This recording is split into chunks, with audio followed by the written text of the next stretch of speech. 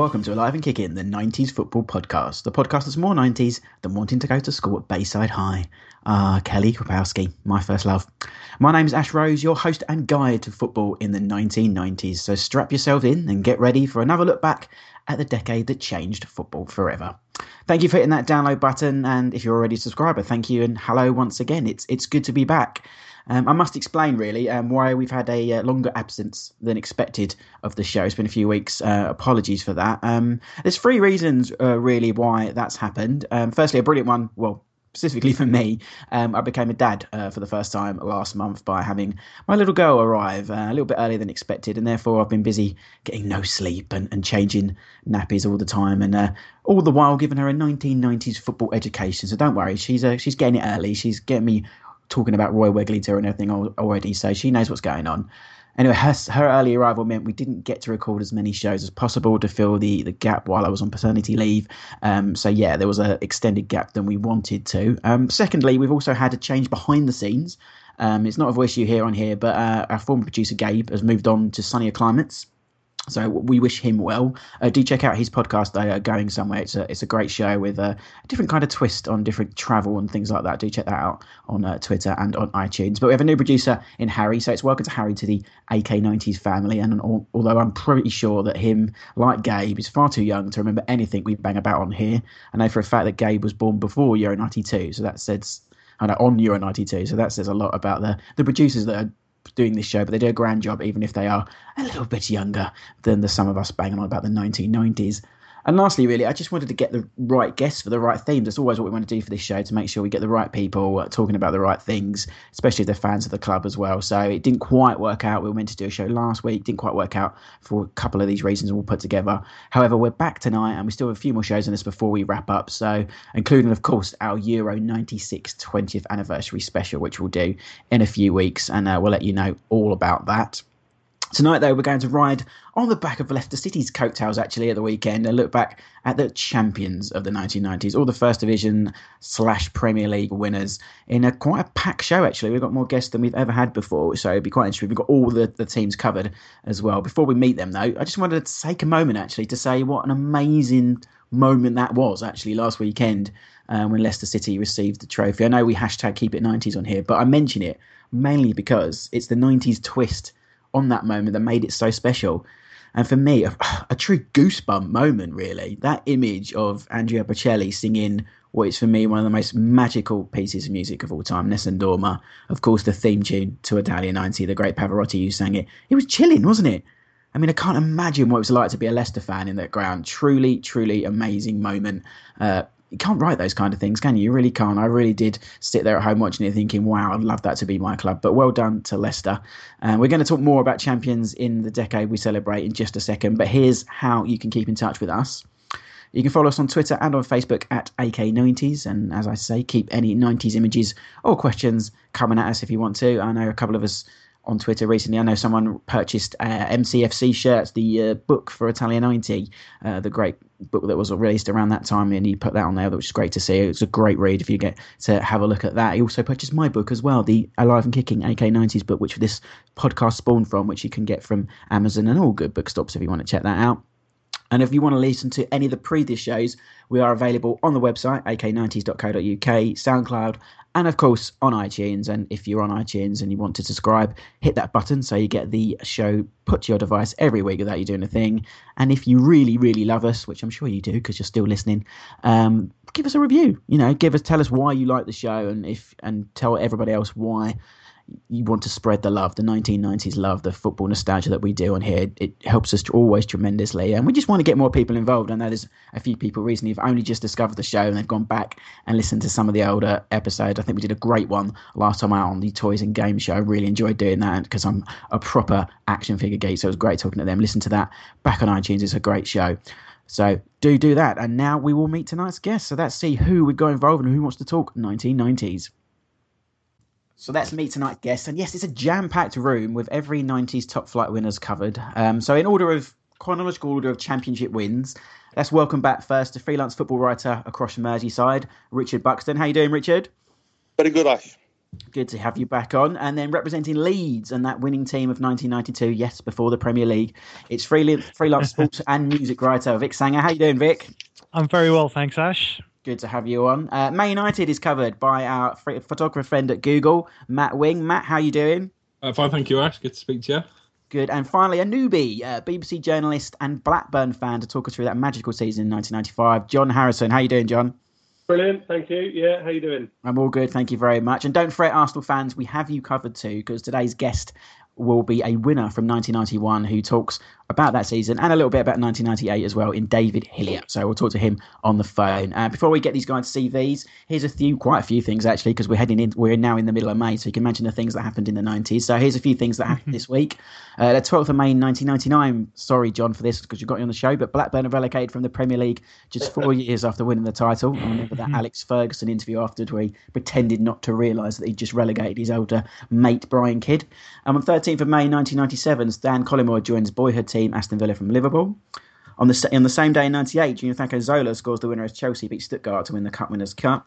14th of May 1995, much better news. Blackburn clinched the Premier League title at Anfield, which we'll talk about in just a bit. The 14th of May 1994, United win the FA Cup with a 4-0 win over Chelsea to complete their double. The same year in 95, Man City's John Burridge becomes the Premier League's oldest footballer at 43 years and 162 days. 15th of May 1993, Arsenal and Sheffield Wednesday draw 1-1 in the last ever FA Cup final that would go to a replay.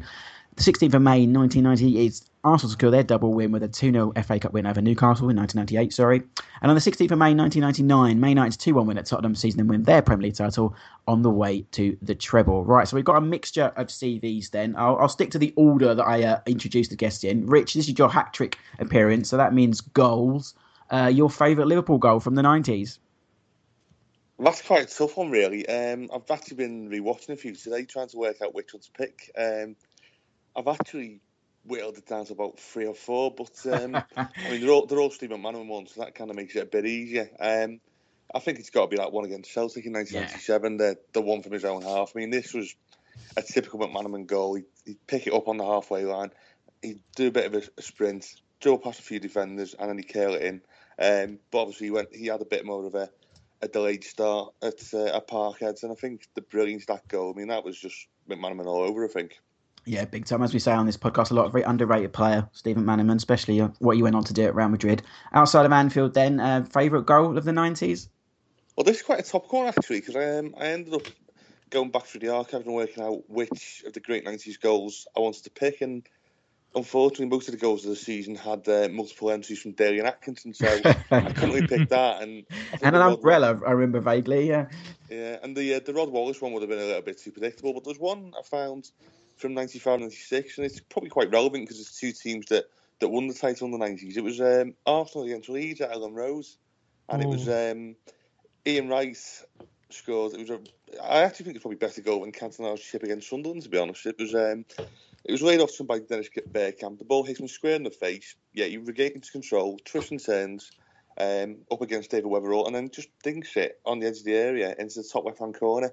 And John Lukic, who's obviously an ex-Arsenal keeper, kind of just looked as it turned over him as sort of, I'm not going to get that. I think it's probably one of the more underrated goals, to be honest. Yeah, I know. I vaguely remember that one. That's a nice segue to Vic. Vic, do you remember that goal? I do remember it very well, actually. Yeah, I think we got beaten that day, but John Lukic seemed to do that quite a lot in the 90s. Actually, as soon as he signed for us, he seemed to give one side of the goal to the strikers pretty much all the way through. So he had a lot of trouble covering a lot of that Ellen Road goal, I think. And his veteran stage. Let's talk about your CVs. We're on to your second time, so it's matches. Your favourite Leeds match of the 90s? Would it be when QPR beat you 4-1 at Loftus Road? No? No, I don't think it'll be that one, actually. My favourite match of the 90s was probably, I think we might talk about it a bit later on, but in the European Cup, actually, in the 90s. Leeds against Stuttgart, where we had to play them in a replay in the new camp. I'll never forget it. I always remember my dad and I, both big Leeds fans, sitting around the table and watching it on a Friday night. And seeing Carl Schutt, who'd just come on moments earlier for Eric Cantona, come on and score the winning goal in the new camp. There's a name from the 90s. So that was one of my favourite matches. Favourite goals, I mean, you were talking about it before, but I think the one that stands out for me in the 90s has always been Tony Yeboah, really, against against Liverpool in '95. I always preferred the Wimbledon one with me, actually. I love the Wimbledon goal. It was so hard. Hit that ball so bloody hard, didn't he? I think, I know the Wimbledon one. I think because obviously I think he scored a hat trick that day, didn't he? And that one stuck in a lot of people's minds. But I just always thought the one against Liverpool, 25 yards out, 30 yards out on the volley, and then beating England's number one keeper at the time, David James, full stretch. It's kind of what a goal in off the underside of the bar. Top goal. You've skipped ahead CVs there. Next time you're on, we'll have to choose something else. So, favourite match outside of Ellen Road then? Oh, favourite match outside of Ellen Road. It's been so many, really.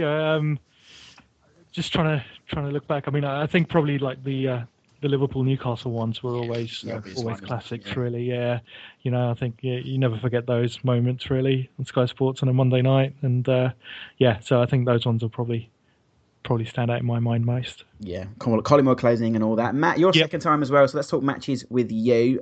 Favourite Man United match of the 90s? There must be a plethora to choose from. I've got a few to choose from, and it's not overly... I mean, it is from 99, so it is a little predictable in that way, but it was semi-final for me. Of course. The second leg of the semi-final, 2-0 down. I think in the first 10, 15 minutes we were 2 down. I think we were 1-0 from the first leg. Big trouble. Juventus were probably the best side in Europe at that time. I don't remember the full lineup, but I remember players like Zidane, Davids, I think Conte, Deschamps, Montero, I think was another one of those real, proper players. And I didn't think it was going to go very well at 2-0 down. Heads were down, but remember Keane's goal, and then I think York scored quite quickly afterwards with a header. And it seemed quite even then, and then all of a sudden Cole popped up with. I remember going round, or one of the two, Cole or York, going round the keeper, and one of them tucking away. I can't remember which way round it was. I think it was Cole who scored it in the end. But and the famous commentary, full steam Barcelona. I think it was Clive Tilsley with that. But that was my favourite match. Yeah. But I think it suddenly realised where we were going and what sort of team we were then. The Roy Keane game, isn't it? That's what they call it because of his obviously suspension for the final. So, but away from Man United, will you agree with Vic there? The Liverpool Newcastle game, or are you choosing another match from the 90s? I'm not going to go with that one. I mean, controversial. I remember watching that game with friends of mine, and it wasn't the best. I mean, another great game actually. Man United. I know we're going back to Man United, but the 3-3. Yeah, the wonderful game. Yeah. I mean, at half time I was full of it with all my Liverpool friends, but I quietened down a bit. One of my game, I think, is it underlooked. It was 98 or 99. I can't remember exactly. West Ham against Wimbledon. I don't know if any of you remember it. It's not one of the glamour ones, but West Ham were 3-0 up in about 40 minutes. And then Wimbledon scored 4 unanswered goals in the second half to win it 4-3. Was it like a Monday night or something like that? Yeah, I remember watching it on the TV. That's why I probably would never remembered it otherwise. Yeah, that's Koku got the winner. Oh, there's a name. Brilliant. Yeah, like a random one. I think bound to have been a header. I'm pretty sure it would have been. Good stuff. But I remember that. That was great, but underlooked. Yeah, definitely. We'll have to look that back up on YouTube. We'll stick it on Twitter later. And then finally, John, out there, you go right back to the start of our CVs. Your favourite 90s player from Blackburn? Favourite 90s player from Blackburn? Well, we had a few then. We haven't got many now. I'd probably... One of my favourite players was always Colin Hendry. He was there... Well, my first ever match for Blackburn, he played. It was at Wembley in 1987. He scored the winner at Wembley, and he went off to City, came back, and he was just sort of he just sort of embodied, I think, what that team was about. It was sort of, aside from the sort of Shearer and Sutton up front, he was it was a hard working team really, and it was they put in a shift really, and he was Captain Braveheart, to use the term that he gets dubbed with. But yeah, I'd probably say Hendry, but there were a few. Obviously Shearer. Yeah. Slightly, Sutton stuck around for a long time, but I think Colin Hendry for me. And then if you want an unfashionable one, Mark Atkins. He's a real fan's favourite at Blackburn. He'd been there for years and years, and then ended up a champion. So I'd probably stick with one of those two, to be honest. Yeah, we both nearly made this show in terms of an interview. We didn't quite work out the timings, but hopefully we'll get them on the podcast before the end of the season. Outside of Blackburn, then, your favourite player of the 90s? Favourite player of the 90s? I always quite like wingers. So, Stuart Ripley. Well, we had a few. Yeah, we had a few. Ripley and Wilcox. I always quite liked Andre Kanchelskis. Every time he played against us, he seemed to score 2 or 3 and absolutely destroyed us. So, yeah, I think Kanchelskis was a good player. Let's say Kanchelskis. Bit of a quick winger, direct. As I say, he always scored against Blackburn as well. So one of those players that you sort of love to hate a bit. Yeah, and never a name you want your child to get on the back of your shirt. Exactly. Yeah. Or get gigs. Yeah. Number 14, I think it was as well. So it's another number. Right. So let's talk championship wins. Obviously, there's a lot of us in the room, but feel free to cut across each other if you want to mention anything. But I will focus on each of the kind of the title teams with you guys. So I mean, we'll start at the very beginning, as they say, in 1990, which unbelievably at the time was Liverpool's last ever title win. Richard, must seem a long time ago now. It feels like an incredibly long time ago. It's what's it up to now? 26 years since Liverpool last won the title, and I mean at the time, my memories of it are very, very hazy. I mean, I was watching it on Granada. It was a QPR game. And they were showing the celebrations, and Elton Welby was talking us through it, and it was kind of accepted by my uncles and my cousins. It was almost like, we'll see him again next year, and that was the expecting of Liverpool. It was always the tradition within the actual club was that Ronnie Moran, the coach, would come around with the medals and say, "Did you play last year? Yeah, okay, here's your medal," and that was in August. So there was no pomp and ceremony apart from when you paraded the title. But it was so routine that everyone thought this is going to keep on happening. But through one thing and another, I think the toll of Hillsborough came home to roost on the players and on Kenny Dalglish at the time. It was also an aging squad, so it wasn't modified accordingly. It was either changed too quickly or not quick enough. And everything throughout the 90s, the period of mismanagement on and off the pitch, was the reason why United ended up in pole position. But at the time, we all thought Liverpool were going to run away with it, and it was going to be another decade of dominance. Looking back at that team, Richard, I mean, you say it was pretty much near the end, but the players they still had in that team at that time. You're talking your Hansons, John Barnes, Ian Rush, Steve Nicol. It was such a transition to go very quickly. They took Arsenal to the wire the next season, but these players they seem to age very quickly into that decade, and the transition didn't work, did it? Well, it's very similar to what happened with bringing it up to the present day. With what happened with Chelsea, it was almost like everything that they had, the spirit, the drive, the engine in the team, it all fell apart very quickly, and there was not really any real honest explanation for why. Obviously, we've alluded to the factors that could have played a part, but it just seems to be a very strange unravelling, and I think as well the culture that surfaced at the club in the mid-90s, the Spice Boys generation, I think that kind of killed off any hopes of a resurgence. It was, as you say, it was strange because it was such a team blessed with quality. I mean, even if you look at Kenny Dalglish's last game in 1991, I mean, you look at the goals scored in that game, John Barnes, Peter Beardsley. They're not players in the first spring of youth, but they could still score the goals. They could still beat the man. They could still run the defences. I mean, they had all the ingredients. It was just a case of everything around them seems to be conspiring against them. Yeah, it's a strange one. A quick word with the other guys about that Liverpool team. Let's start, with Vic. I mean, what do you remember about that early Liverpool team and what happened in the 90s to them?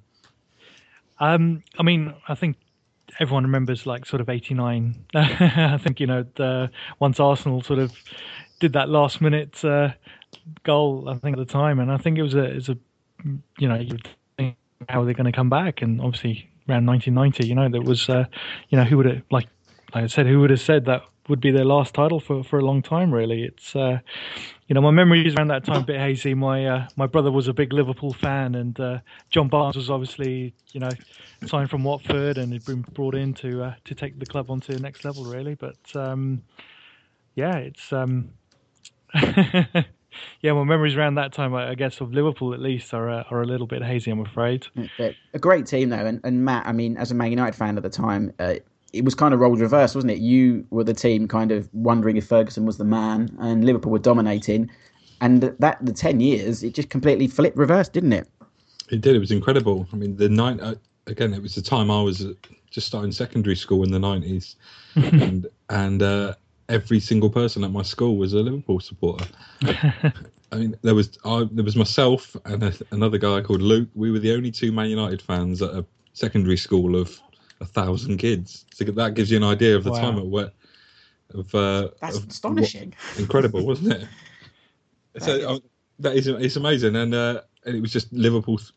I remember I think it was the candy kit, was it, with the little red on it? split? That's right. Yeah. Yep. I remember everyone having those, and it was a difficult time to be. But I was 10 then. I didn't really understand. For years and years, I didn't realise there was more than one football team than Man United. My dad gave me the kit, and he said, "You wear that, and that's what you do." And I just assumed that everybody had that kit. And it was only when I went to school and then saw everybody else with different kits that I realised, what was going on. But I remember just Liverpool. You used to look at the top of the table, and they were always there. All that sort of that time when Ferguson first went in, and it must have been quite daunting for him, I suppose, to go into that, especially with the drinking culture that was at the club when he went in. But he did all right in the end, I think. Yeah, I did think he did okay. I love you talking about kits, Matt. You know where to hit it, my heart is on the podcast. Yeah. Talk to me about kits all day. John, correct me if I'm wrong, did Blackburn play Liverpool in a cup game in the early 90s? Funny enough, I just looked that up. 1991, 5th of January 91. And that's the game that comes straight to my mind, because it's the first time I'd ever seen Blackburn on telly. And it was heartbreaking because we were in the old Division 2 then, and obviously Liverpool were champions. We had them at home at Ewood I think it was the third round. It must have been the third round of the Cup in January. And we were 1-0 up. I think Simon Garner scored 1-0 up. And last minute, it was literally the last minute of the game, it was a Mark Atkins own goal. Second mention for Mark Atkins. Yeah, he's doing well tonight. Yeah, he has already. Yeah, and it was an own goal. And as I say, it was on Match of the Day that night. It was the first time I'd ever seen Blackburn on the telly. And it's a really, actually, it's quite an interesting moment actually, because that was in the January. The early next season, Dalglish was our manager. He was Liverpool manager at the time. Early next season. We'd got rid of Don Mackay and Kenny had taken over at Blackburn, and that was kind of the start of everything that was to come. But yeah, I remember it being absolutely heartbreaking. That's my only real memory. We were down and out at the time, so didn't really pay much attention to Division 1. It was Division 1, wasn't it? Division 1 at the time. It was. It seemed another world away. Yeah, that just popped into my mind, that Liverpool team. But yeah, the following season, as I said, Liverpool chased Arsenal all the way, and we'll speak to David Hillier in just a bit about that season. But that's just slightly move on to the following season, the last season of the old First Division, and this is where Vic can grin like a Cheshire cat. I'm grinning.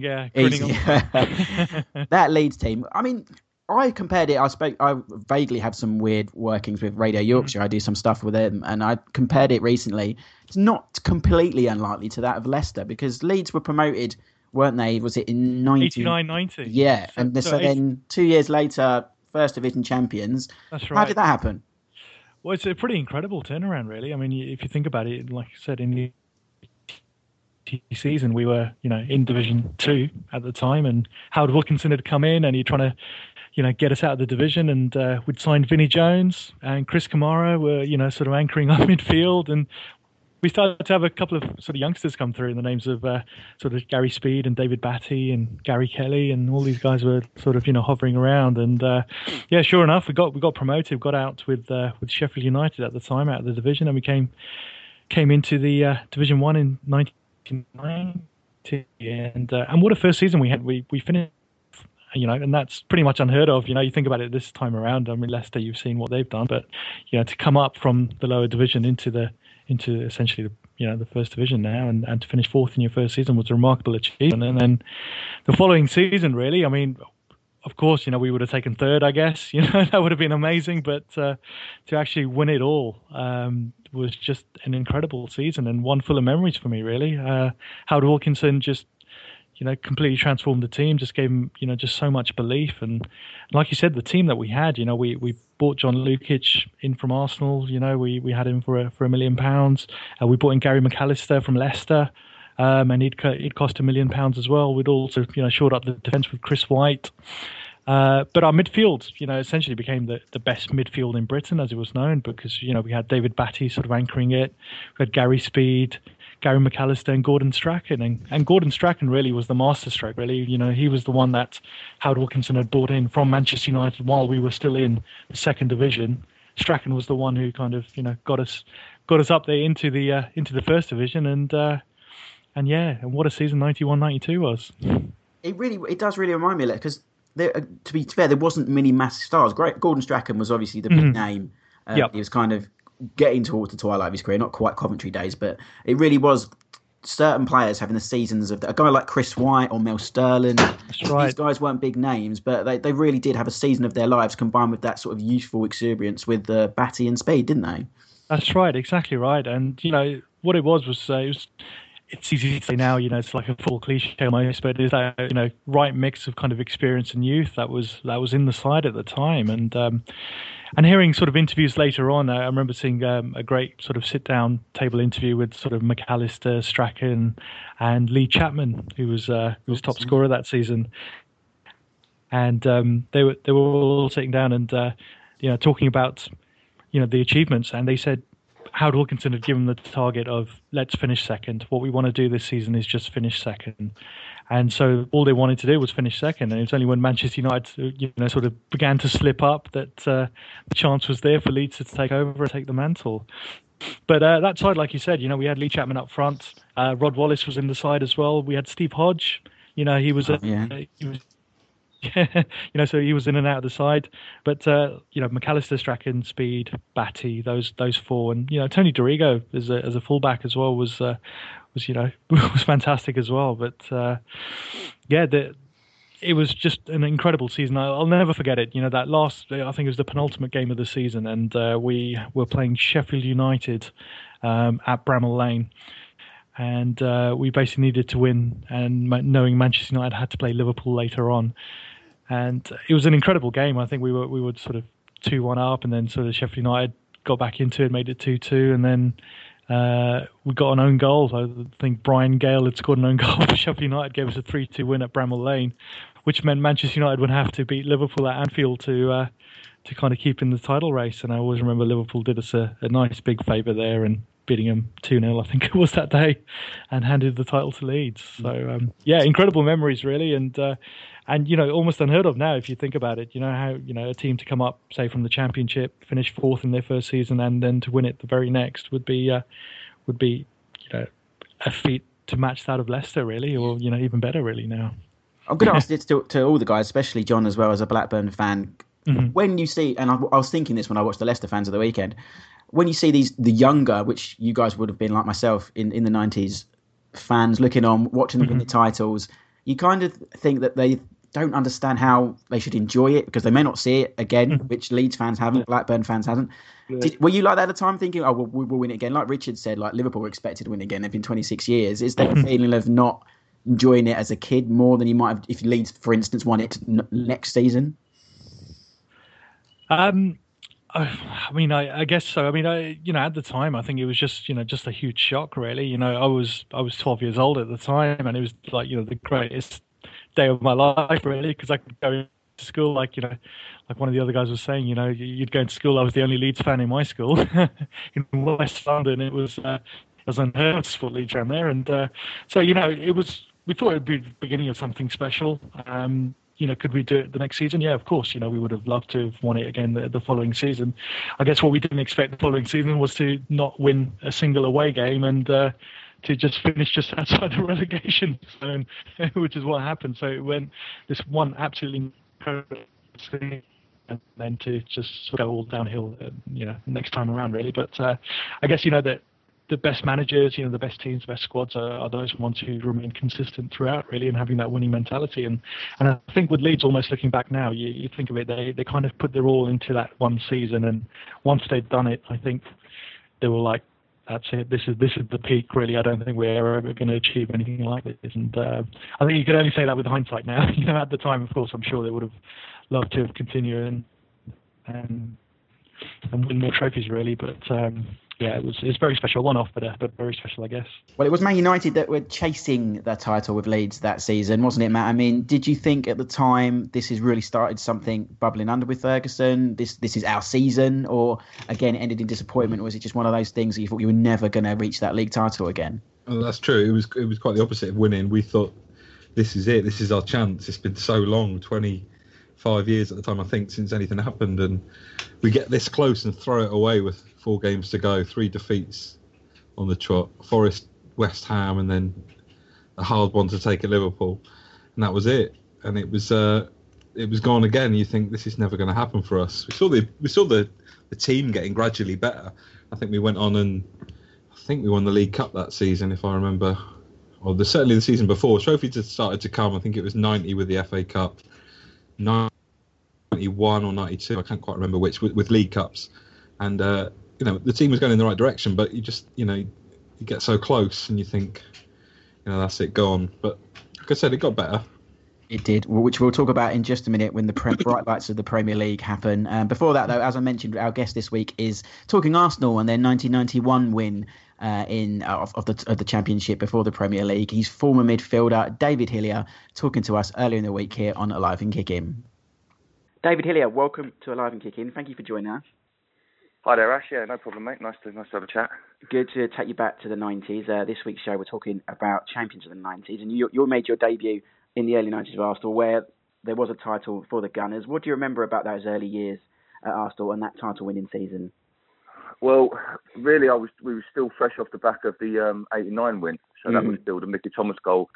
I was just coming out of sort of the youth team into the reserves at the time, so the club was already buzzing because of that, and we knew. Well, we kind of knew we had a good squad made up of homegrown players. I think that's what gave us a lot of our strength. And then coming through, my youth team was a FA Cup youth winning side, and a lot of players from that looked like they was going to graduate into the first team squad. So things were looking good. But when it really happened, I wasn't really expecting to get into the team that season. I got my debut, I think, against Chester in the Cup. And it was just a shock to me. And then I just done okay and stayed in the team, and like I say to everybody, I just rode on the crest of a wave basically for the rest of the season. Well, I think you more credit than that. I think you're a vital part of that team. I mean, what I always remember about that season is that Arsenal only lost one game. I think it was against Chelsea, but no one ever really talks about that. Do you think that's a little bit uncredited, bearing in mind the teams that followed? Yeah, possibly. I mean, when they talk about it, they revere the sort of Invincibles and things like that from 2004. They went the whole season, we was up there with them, but I think at the time, because we played a very disciplined game, a very sort of controlled game. It wasn't an open football match. We had pretty strict discipline within our team. I think that kind of style people didn't credit you for as much, but when you look at what you actually achieved with it, it was fantastic. And yeah, I agree. I don't think we got enough credit for what we achieved that season. Yeah, it was a great Arsenal team, definitely. And for you, I mean, how was it like to play with such players like you're looking at the time there with Paul Merson and Ian Wright and guys like Tony Adams off to the back four as well? What was it like to play with that set of lads? Well, like I said, I'd come up. I was a youth team player, and when I was a schoolboy, all those were in the youth team. So I knew them, and I'd seen them achieve, and I'd seen them go from boys to men, really. In those, I mean, Tony Adams turned from a lad at 16 in the youth team to a man at 17 and a half, 18, when he was like graduated up into the squad. And you sort of see them people grow, and that's what you want to do, and I had a lot of respect for them. But playing alongside, Dave Rocastle, Paul Merson, my debut at Liverpool in the league, Merce scored a goal, 1-2 on the halfway line. I was just like thinking, am I really here? Turning that with Rocky and Mickey Thomas, what a player Mickey was, They was all, and they'd all come through. There was a lot of them were London boys, and maybe being a London boy. So it was just going to work with your mates every day. And when people talk about Leicester this season being a team, being a group of players, that it's not really like work. That's what it was like. It weren't really like work. It was a load of mates. And what was George Graham like playing under? We hear a lot, obviously, about the back four and how disciplined, like you say, he was. How did you find George Graham? As a man, or from a coaching training point of view? Yeah. Well, as a man, he was very fair. He'd be like the kind of dad that tell you off and make you toe the line, but when you was out, he'd buy you a pint.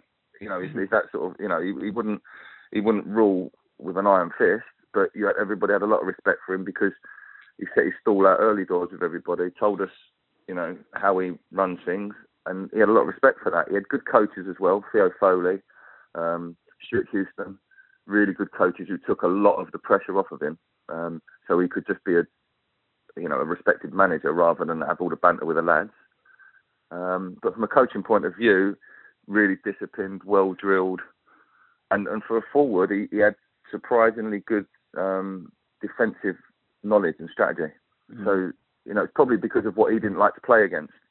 That's when he was saying, when he'd be drilling Tony and Baldy, he'd probably be coming from the point what a forward doesn't like, how they don't like to be marked and harassed, and he disciplined us. And it was boring sometimes, I'll admit. Some of the training was repetitive, but you can't knock it. He got the results.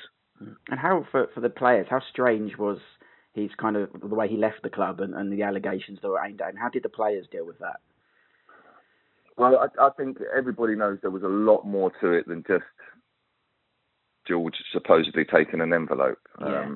That was as far as I know, that never happened. There was a lot more politics going on, and I think really he took one for the team. That's my personal belief. He took one for the team and one for the club, and that shows you what a man he is, because he could have stood his ground, but he didn't. He took it on the chin and said, "Look, I'll do this, and then there'll be no other trouble for the club." And he walked, and we knew he'd done it for that reason. So I suppose we're disappointed because at the end of a good manager, there's always a period of indecision with other managers, and they've got to kind of reset the clock with the players when they go there, and you're expecting, you don't know what you expect. And to be honest, we got Bruce Rioch, and well, he didn't get on with anybody. Yeah. Wrong decision. Yeah, it was a tough one. I mean, he did one great thing for the club. He brought Dennis Bergkamp. Yeah. And that's you can't. But how much of that was David Dein, you'll never know. I think all of it was probably. So that was a period of sort of change for the club. So that's when it really started to change for a lot of the players. You were at the club during the time they won the 2 cups. Unfortunately, you missed them through injury. How mixed emotions that for someone who's injured, but also very pleased for their team and their club to win, which was the first time an English club had done a cup double.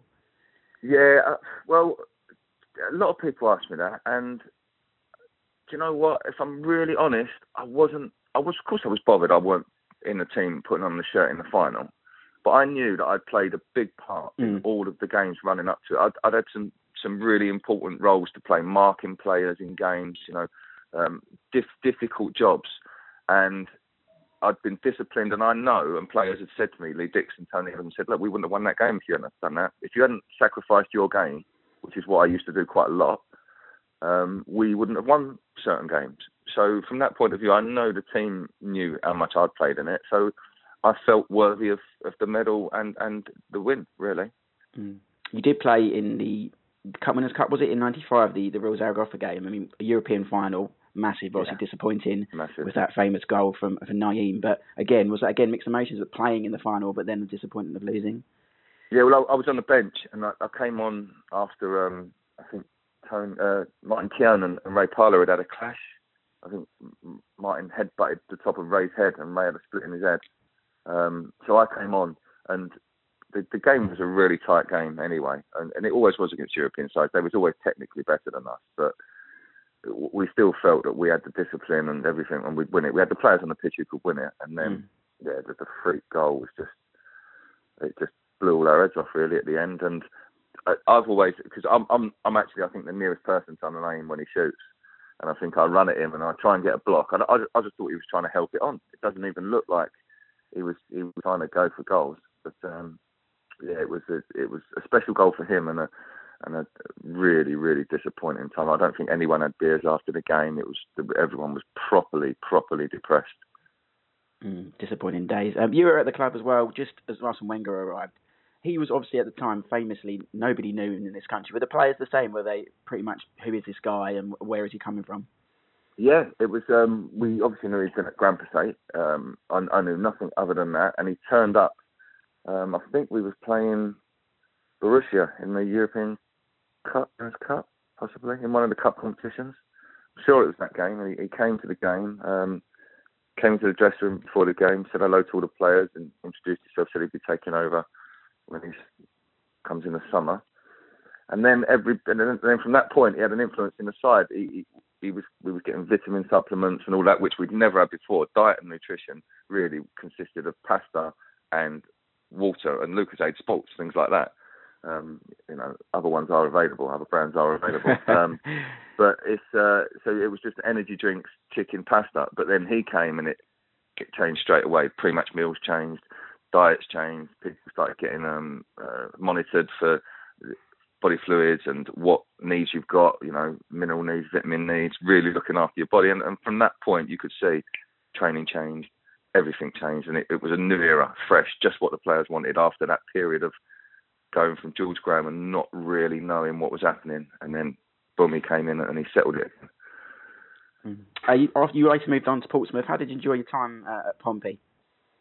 I had a great time at Pompey. It was a fantastic club. I mean, they would... all the financial problems they had at the time, you wouldn't have known as a player. They protected you well. The management was good. It was a good group of players. I went with a couple of players I knew was there. Jimmy Carter, Fitzroy Simpson. I knew him from Man City. I'd played against Terry Fenwick, and so I kind of had a little bit of friendship there already. So when I went there, I wasn't going there cold, but it was a good time. We had good and bad times there. We got out of relegation and almost got into the playoffs. Should have probably got through to a quarter final of the FA Cup. We had some really good times. Finally, then we always ask this of the players. I mean, you've got a plethora to choose from here, but who would be the best players you played with and against in that era? Well, the best player I ever played with was Dennis. Yeah, because it wasn't difficult for him. He should have really been conducting. He was that good. He's the man who stands at the front and knows everything. But just the way he played football, the way he carried himself, we'd never seen it really before. We was all beer drinkers going out in the week, and but we worked hard the next day to get it out of you. But he was professional. He'd eat right, drink right, talk right. He was just really nice, just on and off the pitch, fantastic. Toughest player I played against, probably my debut up at Anfield when I played against Jan Molby. He was just, although he was like, he couldn't move, he was really hard to mark. Yeah. Kieran Dyer at Ipswich, really difficult player to play against for me, personally. I like playing against the Roy Keanes and the Carlton Palmers. They were fine because they ran in straight lines. I just had to chase them and tackle them. That wasn't a problem. But really mobile players like that. And then European competitions, I could name probably every player I've played against. Benito Carboni, Torino, he was, fantastic player, difficult to play against, but been some good ones. Definitely. And what are you up to nowadays, David? Well, nowadays I'm living in just outside Bristol. I'm a firefighter by trade, so I've been in the fire service for 11 years now. So I do that for 4 days, and then I still do lots of work for Arsenal Media, try and do bits for TalkSport, Sky Sports, whoever, freelance media. So if anybody's out there wants anything done, definitely. Got some good stories and good memories. Yeah, got lots of memories. I do a lot with Opta now. I work closely with them, especially with Arsenal, with the player monitoring systems they've got. So we look at that. We look at stats. I'm a stats man, love a stat. Although they don't win games, they highlight weaknesses and advantages that people have got. So you can tell a lot by them. But yeah, so that's basically what I'm still doing. Still doing a lot of football, playing a bit of charity stuff for Arsenal. Yeah, so can't get away from it. No, never can. Well, thank you very much for talking to us, David. It's been great speaking to you. No worries, Ash. Cheers. And, thanks a lot. Good luck with the podcast. Thank you very much. See ya. Bye. Good stuff there from David Hillier, talking memories, and an interesting comparison there to the two title-winning teams of Arsenal. But let's talk Premier League then. It's the season that everything changed, as we say on this podcast, completely. And we swing back to Matt as well, because this is your season. This is Man United's season. You stole Eric Cantona from Leeds United, the catalyst for certainly did. What was yeah. the end of 26 years of hurt. What a season for Man United that was, 92-93. Well, yeah, that was the one that really kicked it all off. I think culminating in the Sheffield Wednesday performance, being behind. I think it was a penalty. I forget who took the penalty for Wednesday at the time, but those 7 or 8 or 15 minutes of injury time, whatever it was. Fergie time. Yeah, that was Fergie time to the maximum, I think, in that one. And 2 headers from Steve Bruce in the last few minutes. Fergie on the pitch, Brian Kidd going crazy on the pitch. That was what, I think that's when it became real, when you think this is actually going to happen this year. Oh, I remember from as well with them winning that league, the first Premier League that year, was the medal that they got. It wasn't a proper medal. They got a tiny little Premier League trophy, like a Sabutio. I remember, yeah, I remember. Which is brilliant. I thought that was absolutely brilliant. There was something today about the Leicester City players getting rings. Have you seen that? Yeah, I saw that on Twitter. Yeah, keep it 90s. But yeah, no, I did see that. But we'll talk about Man United's dominance in just a second. But let's bring in the other guys here. Richard, you obviously... It's hard to go to Liverpool in these title-winning years, but you stopped Man United winning it the season before. But when they did win it, did you feel it might be the start of the tide that's turning between these two old clubs?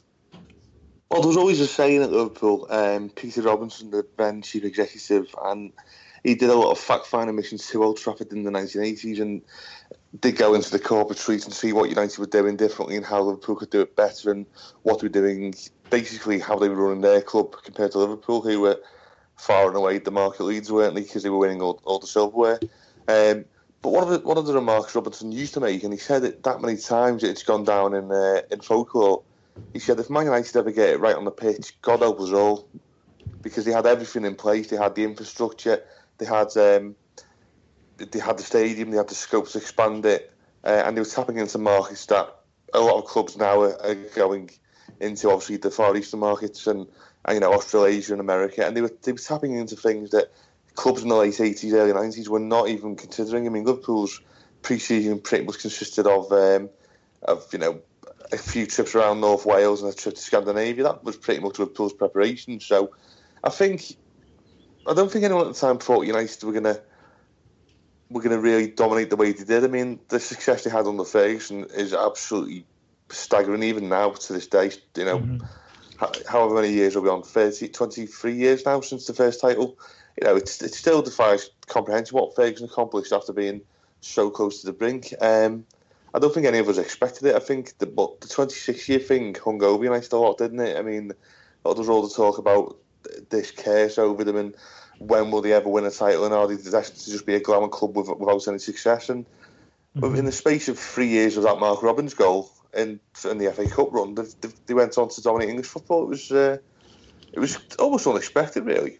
Yeah, it was. And as we said, Vic, the catalyst was the sale of Eric Cantona. I mean, do you remember at the time how you felt losing King Eric? Well, I was pretty distraught, actually. I remember putting on Radio 5 at the time, and they said, we've got breaking news just coming in that Leeds have agreed a fee believed to be around £1 million for the sale of Eric Cantona. And I was just in complete shock because, we were talking about great games beforehand, and one I failed to mention was the beginning of that season was the 92-93 Charity Shield, yes, which was the 4-3, yeah. Which was the 4-3 where Cantona scored a hat-trick, and everyone thought, he could do no wrong. But obviously, when I said my favourite game was obviously the Stuttgart game. So in that season when Leeds were in the European Cup, and I think that's where it all kind of started out, really. But Cantona wasn't really performing at his best, and Wilkinson was known to kind of toe the line, really. And you hear, sort of read a lot of interviews with McAllister and Strachan, and they say Cantona just used to be, a real maverick, really. He'd be on the halfway line and, just smashing, balls into the back of the net from 50 yards when Howard Wilkinson's trying to get him to, just concentrate on passing and, set pieces and everything else. And Cantona's just trying to do all these skills and stuff and not really paying attention. So, and there was also believed to have been a bit of a bust-up between himself and Lee Chapman as well, I think, at the time. So I don't know how true that ended up being, but obviously there was talk about Lee Chapman going in to see Howard it's either me or him. And Chapman having been our top scorer for many a season, really. It was a shame, really.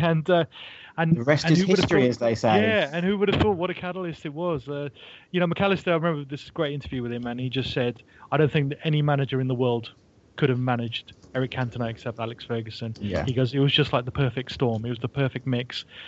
Ferguson needed somebody as a catalyst for that team, and he basically, gave Cantona the freedom that he so badly craved, really, that he wasn't getting under Wilkinson.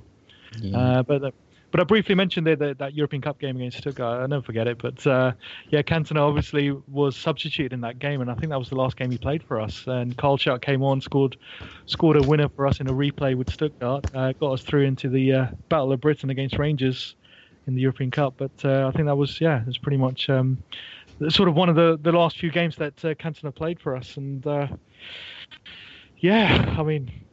worst one was, obviously when Cantona came back a couple of seasons later, where United trounced us 4-0 at Elland Road, Cantona scored, and that was the end of Howard Wilkinson as well. So that's he saw to his demise as well, I guess. Yeah, end of his career completely. We'll talk more Eric Cantona in a bit, but there was another Premier League winner in the mid-90s as well. John, I know I've left you quiet there for a little bit, but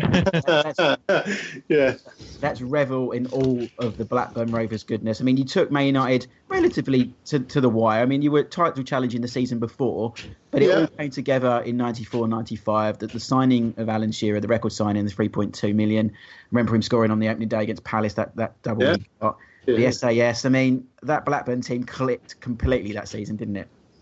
Yeah, it did. They had been building, actually. They so we got up for the 92 season in the playoffs and finished fourth in our first season, second in the second, and then went on to win it. So I guess in one sense we were a flash in the pan, and we sort of tailed off quite quickly, but they did build towards it, and there were a lot of the players were there. Shearer, it was Shearer's third season when he won.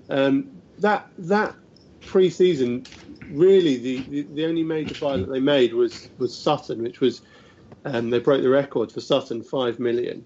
But they had been building towards it, and it had been a team that sort of developed. And the season before, they finished second. It was pretty much the same team, as I say, without Chris Sutton in it.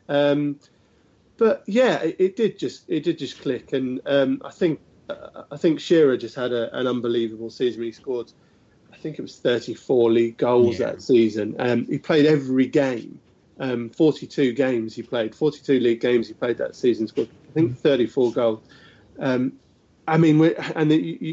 you've got a team that was pretty hard to beat, pretty hard working, and was based basically around your centre forward, he was arguably the best in Europe at the time.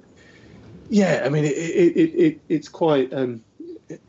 It takes some stopping, I think, and they were absolutely brilliant, and they played good football as well. They were quite direct at times, but they're two good wingers. They played 4-4-2. They scored a lot of goals, I think I don't know if they get the sort of credit they really probably owed for that one season, to be honest, because I think they were the best team, and they squeaked over the line in the end. But they had an excellent season, yeah.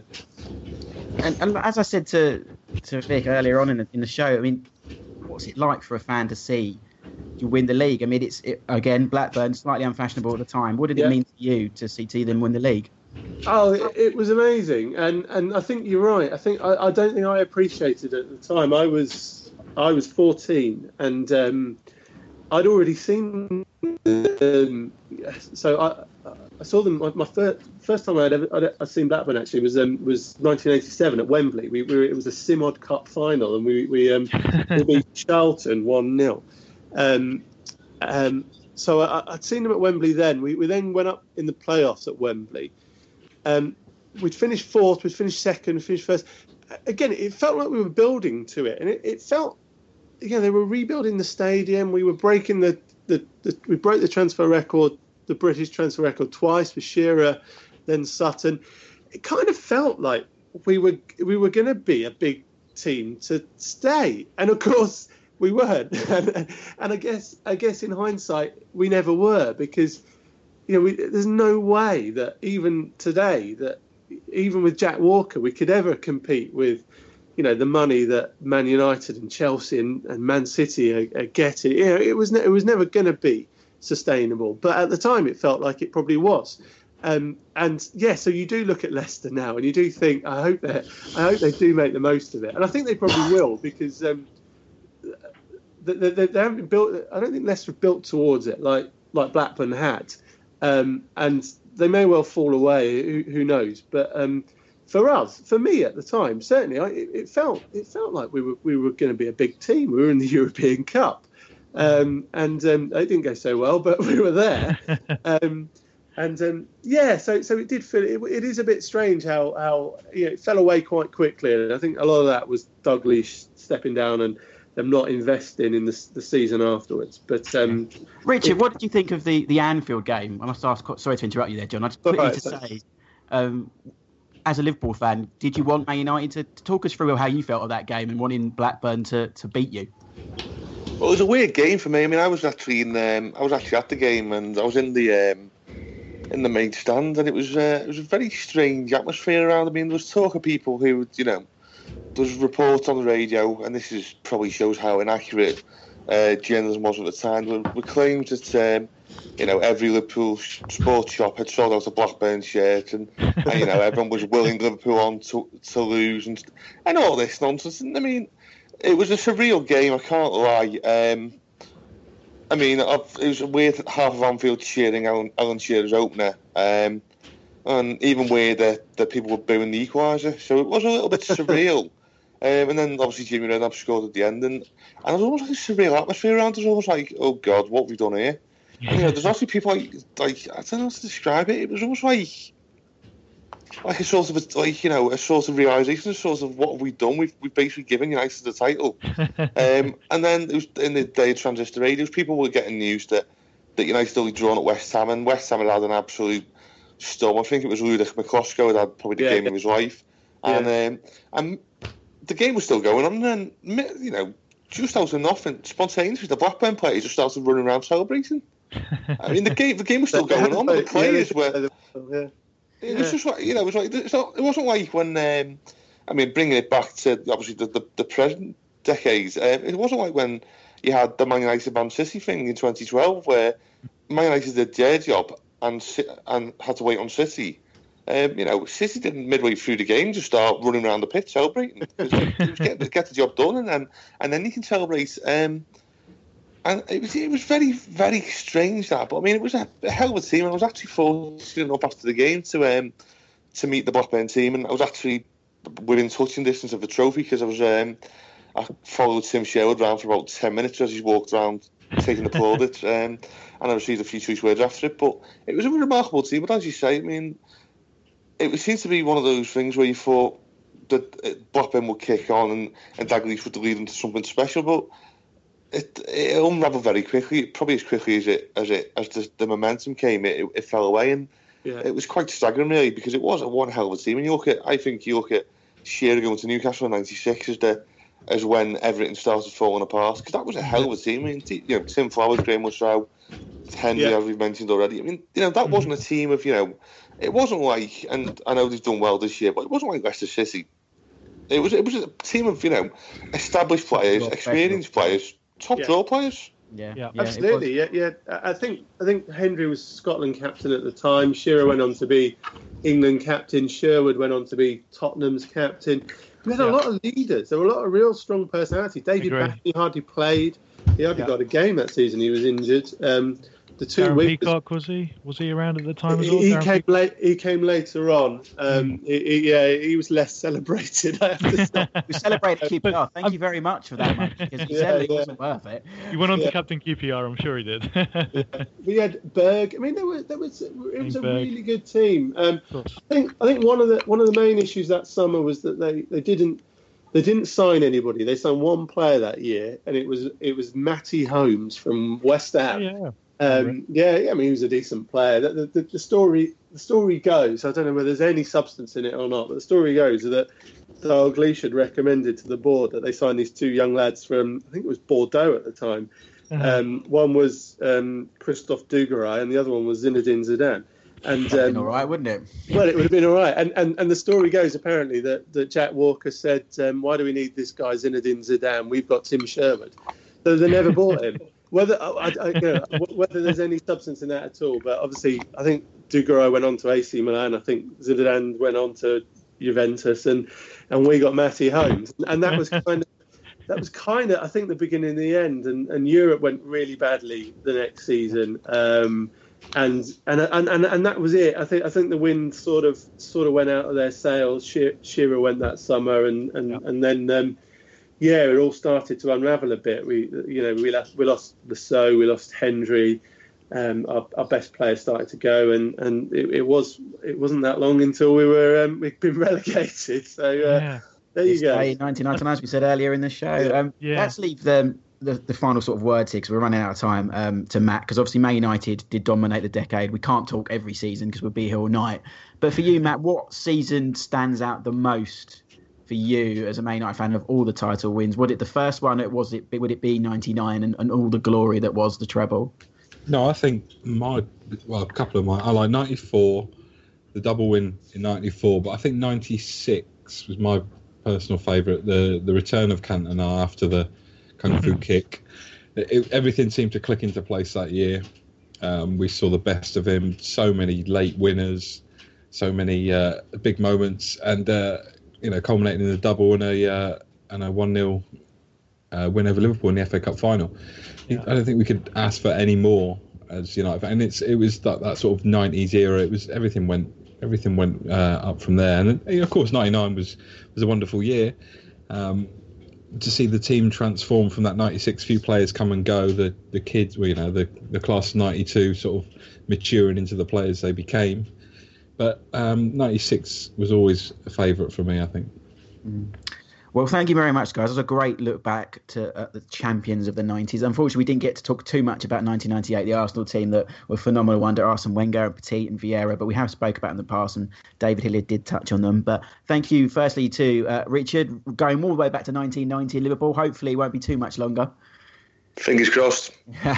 Matt, is it always good to talk to you and Man United? And again, you're kind of suffering the Liverpool syndrome this season, aren't you? So we won't see your title win for maybe a while as well. What do you think about that? It's not going well at the moment, is it? And let's just see. I hope it's not. I think we're falling down that Liverpool road at the moment. Let's hope it doesn't go on too much longer. We'll see next season. And then obviously the Leeds and Blackburn completely different at the moment. Vic, thanks for joining us. But we never know in the Championship next season, especially Leeds and that crazy owner. So we'll see what happens. Exactly. Yeah. Let's hope we have a manager to start next season with. Yeah. Yeah. Same with Blackburn as well, John, isn't it? So no manager. Little hope. We're looking the other way actually, and it's just trying to stay out of League One. That'll do us for the time being. Brilliant. Well, thank you very much, guys. It's been a pleasure having you. Thank you for listening. I've been Ash Rose. Until next week, keep it 90s.